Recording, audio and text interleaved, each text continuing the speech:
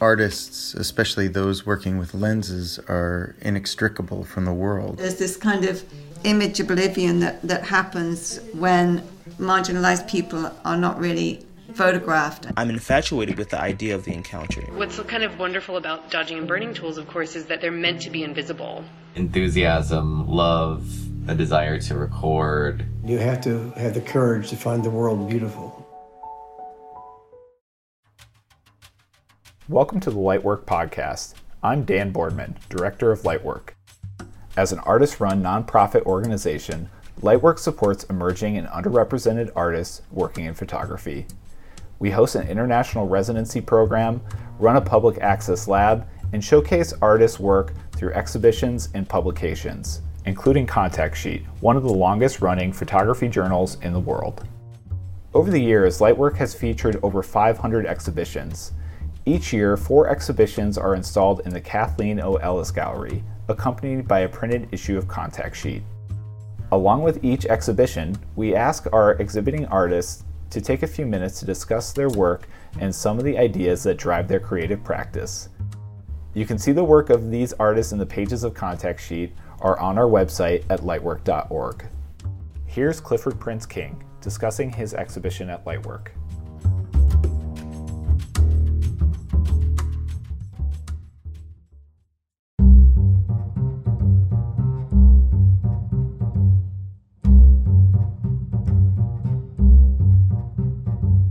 My name is Clifford Prince King. I'm a photographer and filmmaker based in Los Angeles, California.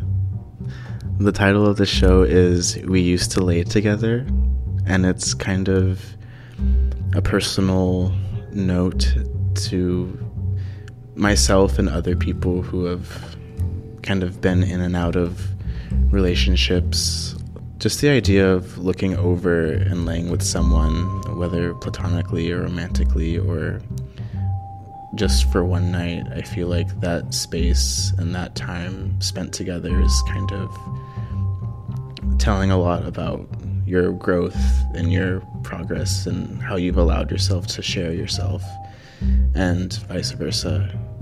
My process with photo is really relaxed and not structured, because I feel like when you try to put so much structure and focus on certain ideas, and you kind of lose the raw and natural and organic ways of people. I mean, there's some kind of small idea that I have that I'd like to pursue with my sitters, but I'm pretty open to changing, or a lot of the time the images come from the in-between, so like changing or, you know, saying like hold that while they're just kind of talking. Just having a lot of freedom with sitters is, I think, my best approach. But there are some photos that are very precise, like a very particular kind of look or pose or expression that I'm looking for. I think it's just always best for me to just surround myself with those people and be in those spaces and just have my camera with me. I have a 35mm Canon AE1 that's been like the thing I've used the entire time I've been taking photos. I recently got a Mamiya RB67, which has been interesting. It's very like portrait studio camera. It's really heavy. There's things that I would like to see that I don't really see, so I kind of try to create it myself, kind of like painters. Like, they have this image in their head of this person doing this, or, you know, these two people doing this, and I kind of approach photo the same way. Just like acts and chores or daily tasks that I think could be seen as romantic or playful or sweet, kind of subtle practices, like someone sweeping the kitchen at night with a barefoot and a candle.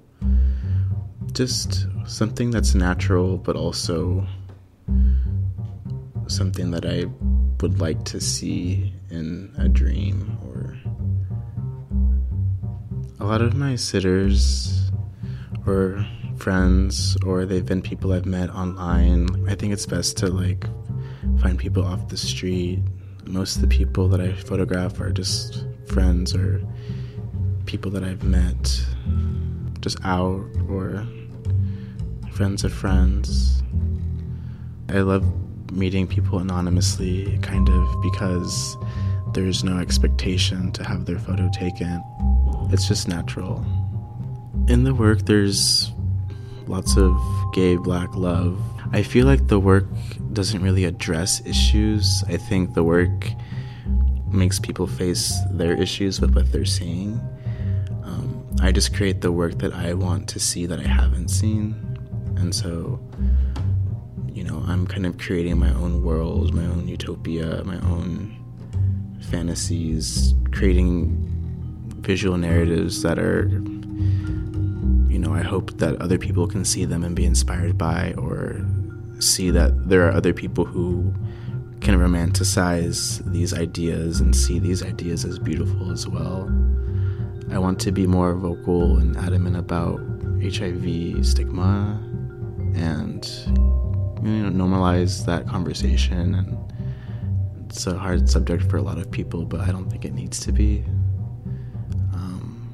But yeah, I think the work that I make is for people like myself, younger, older, whoever needs to see it, and I hope it makes someone feel better. Or I think, you know, the work speaks for itself, and I think when you put too much on something, it kind of puts pressure on the viewer to interpret it as something when it can just be a feeling that you kind of roll with and appreciate. It wasn't until the summer of 2020, with lots of Black death and, you know, institutions kind of finding out that they need to be more inclusive with Black folks and queer artists. So I was working at a grocery store last year and the last 4 years, so I feel like now I'm just trying to do what I'm doing, but maybe have some more support and just be able to do so without worrying about little things that would derive me from being able to do what I'm so in love with doing. I'm really grateful to be given this opportunity to show at Lightwork, and it's been an amazing experience, and I'm really excited for people to see this work, and I'm really grateful for all the people that I've met who have allowed me to take their photograph. It means the world. I hope to represent you well, and I hope that you know that, you know, your image is impactful to yourself and to other people who need to see your light. And yeah, I'm excited.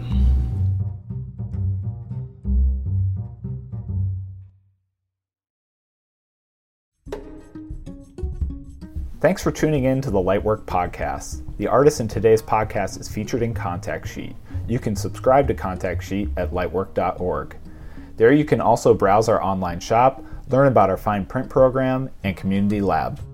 Stay in touch by following us on Instagram and Facebook, and by signing up for our mailing list. Thanks for listening.